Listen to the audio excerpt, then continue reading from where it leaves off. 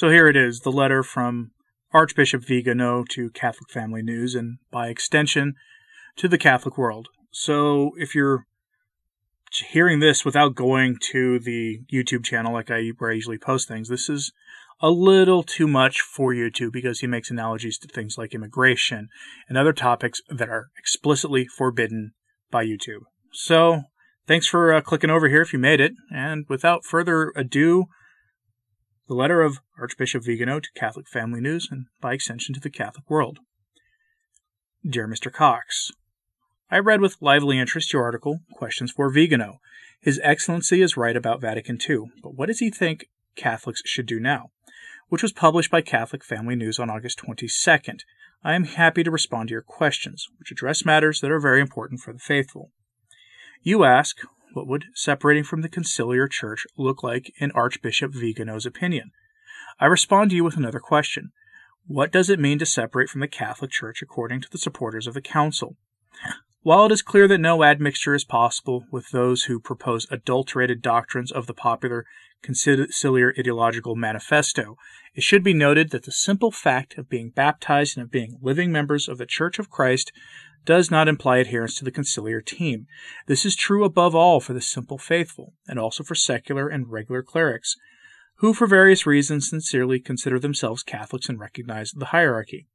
Instead, what needs to be clarified is the position of those who, declaring themselves Catholic, embrace the heterodox doctrines that have spread over these decades, with the awareness that these represent a rupture with the preceding magisterium.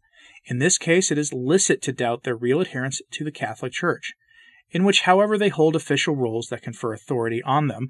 It is an illicitly exercised authority, if its purpose is to force the faithful to accept the revolution imposed since the Council. Once this point has been clarified, it is evident that it is not the traditional faithful, that is, true Catholics in the words of St. Pius X, that must abandon the Church in which they have the full right to remain, and from which it would be unfortunate to separate, but rather the modernists who usurp the Catholic name, precisely because it is only the bureaucratic element that permits them not to be considered on a par with any heretical sect. This claim of theirs serves in fact to prevent them from ending up among the hundreds of heretical movements that over the course of the centuries have believed to be able to reform the Church at their own pleasure, placing their pride ahead of humbly guarding the teaching of our Lord. But just as it is not possible to claim citizenship in a homeland in which one does not know its language, law, faith, and tradition, so it is impossible that those who do not share the faith, morals, liturgy, and discipline of the Catholic Church can arrogate to themselves the right to remain with her and even to ascend the levels of the hierarchy. Therefore, let us not give in to the temptation to abandon, albeit with justified indignation, the Catholic Church, on the pretext that it has been invaded by heretics and fornicators. It is they who must be expelled from the sacred enclosure, in a work of purification and penance that must begin with each of us. It is also evident that there are widespread cases in which the faithful encounter serious problems in frequenting their parish church, just as there are ever fewer churches where the Holy Mass is celebrated in the Catholic rite.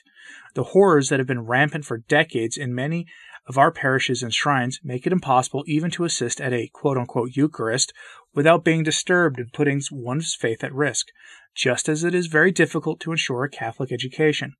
Sacraments being worthily celebrated, and solid spiritual guidance for oneself and one's children.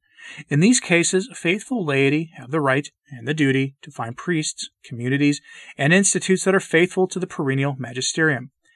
And may they know how to accompany the laudable celebration of the liturgy in the ancient rite with adherence to sound doctrine and morals, without any subsistence on the front of the council. The situation is certainly more complex for clerics who depend hierarchically on their bishop or religious superior, but who at the same time have the right to remain Catholic and be able to celebrate according to the Catholic rite. On the one hand, laity have more freedom of movement in choosing the community to which they turn for Mass, the sacraments, and religious instruction, but less autonomy because of the fact that they still have to depend on a priest. On the other hand, clerics have less freedom of movement, since they are incarnated in a diocese or order and are subject to ecclesiastical authority, but they have more autonomy because of the fact that they can legitimately decide to celebrate the Mass and administer the sacraments in the Tridentine Rite, and to preach in conformity with sound doctrine. The motu proprio Summorum Pontificum reaffirmed that faithful and priests have the inalienable right, which cannot be denied, to avail themselves of the liturgy that more perfectly expresses their Catholic faith.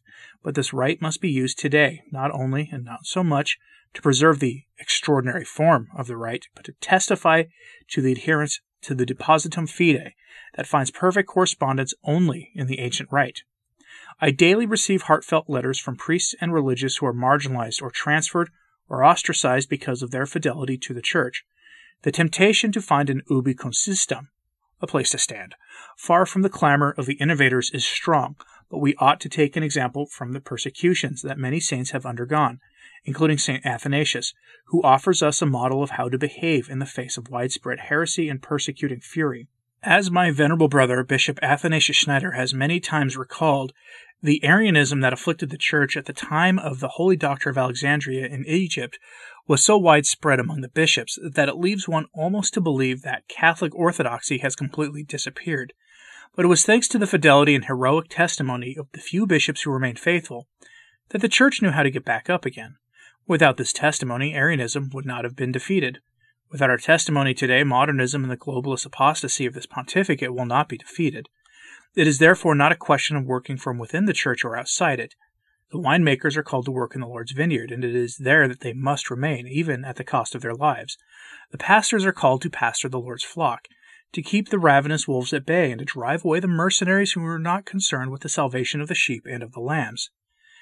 This hidden and often silent work has been carried out by the Society of St. Pius X, which deserves recognition for not having allowed the flame of tradition to be extinguished at a moment in which celebrating the ancient Mass was considered subversive, and a reason for excommunication.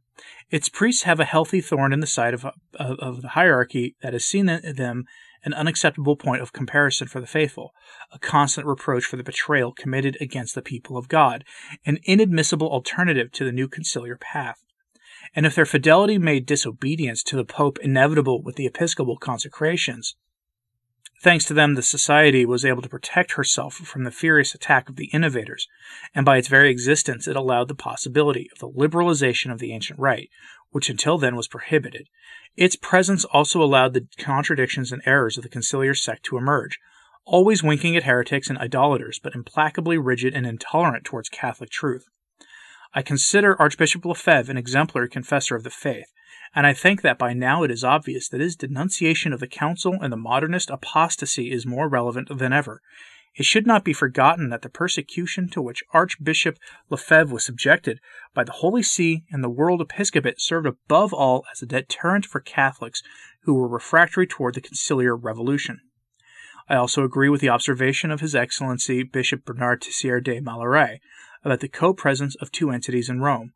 The Church of Christ has been occupied and eclipsed by the modernist conciliar structure, which has established itself in the same hierarchy and uses the authority of its ministers to prevail over the spouse of Christ and our Mother.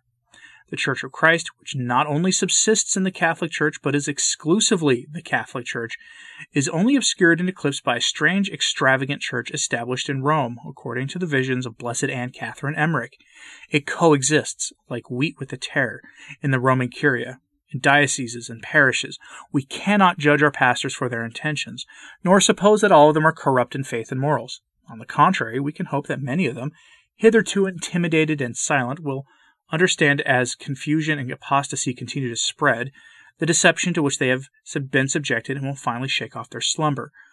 There are many laity who are raising their voice. Others will necessarily follow, together with good priests, certainly present in every diocese. The awakening of the church militant, I would dare to call it almost a resurrection, is necessary, urgent, and inevitable. No son tolerates his mother being outraged by the servants or his father being tyrannized by the administrators of his goods. The Lord offers us, in these painful situations, the possibility of being his allies in fighting this holy battle under his banner. The King who is victorious over error and death permit us to share the honor of triumphal victory and the eternal reward that derives from it, after having endured and suffered with him. But in order to deserve the immortal glory of heaven, we are called to rediscover. In an emasculated age devoid of values such as honor, faithfulness to one's word, and heroism, a fundamental aspect of the faith of every baptized person. The Christian life is a militia, and with the sacrament of confirmation we are called to be soldiers of Christ, under whose insignia we must fight. Of course, in most cases, it is essentially a spiritual battle, but over the course of history, we have seen how often, faced with the violation of the sovereign rights of God and the liberty of the Church, it was also necessary to take up arms. We are taught this by the strenuous resistance to repel the Islamic invasions in Lepanto and on the outskirts of Vienna, the persecution of the Cristeros in Mexico, the Catholics in Spain, and by the cruel war against Christians throughout the world. Never as today can we understand the theological hatred coming from the enemies of God, inspired by Satan, the attack on everything that recalls the cross of Christ, on virtue, on the good and the beautiful, on purity, must spur us to get up in a leap of pride in order to claim our right, not only not to be persecuted by our external enemies, but also and above all to have strong and courageous pastors, holy and God-fearing, who will do exactly what their predecessors have done for centuries. Preach the gospel of Christ, convert individuals and nations, and expand the kingdom of the living and true God throughout the world. We are called to make an act of fortitude, a forgotten cardinal virtue, which not by chance in Greek recalls virile strength, in knowing how to resist the modernists, a resistance that is rooted in charity and truth, which are attributes to God. If you only celebrate the Tridentine Mass and preach sound doctrine without ever mentioning the Council, what can they ever do to you? Throw you out of your churches, perhaps? And then what?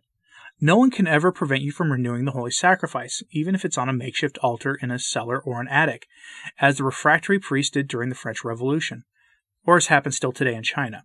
And if they try to distance you, resist. Canon law serves to guarantee the government of the Church in the pursuit of its primary purpose, not to demolish it.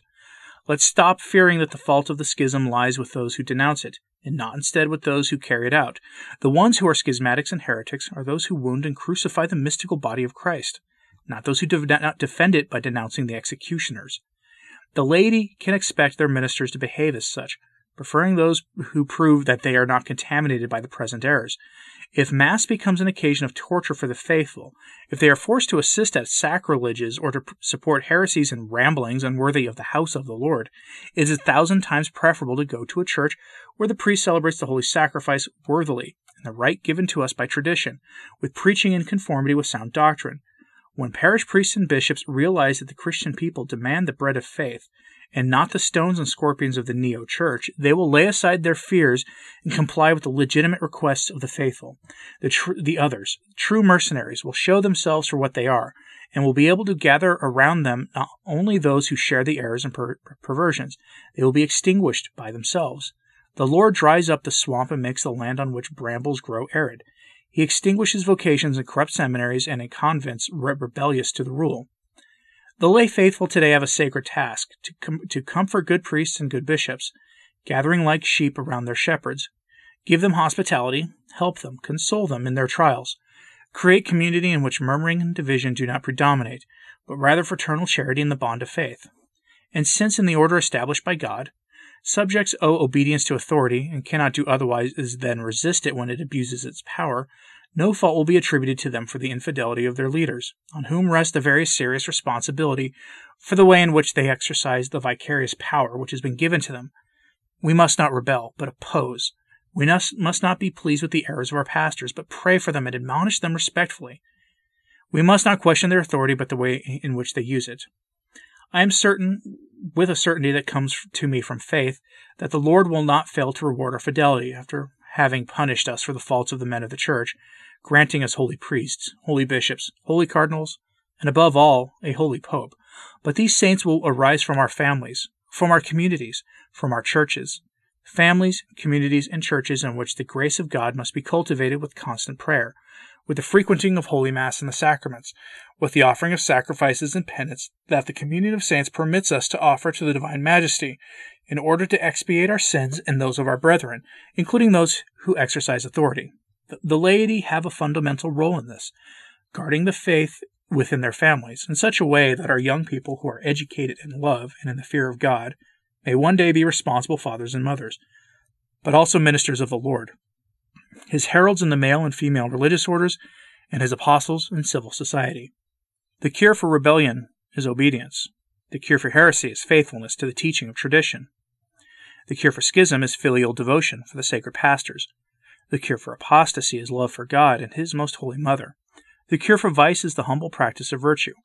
The cure for the corruption of morals is to live constantly in the presence of God, but obedience cannot be perverted into stolid servility. Respect for authority cannot be perverted into the obeisance of the court. And let's not forget that it is the duty of the laity to obey their pastors. It is even a more grave duty of the pastors to obey God. Usque ad effusionem sanguinis. Signed, Archbishop Carlo Maria Vigano, September 1st, 2020.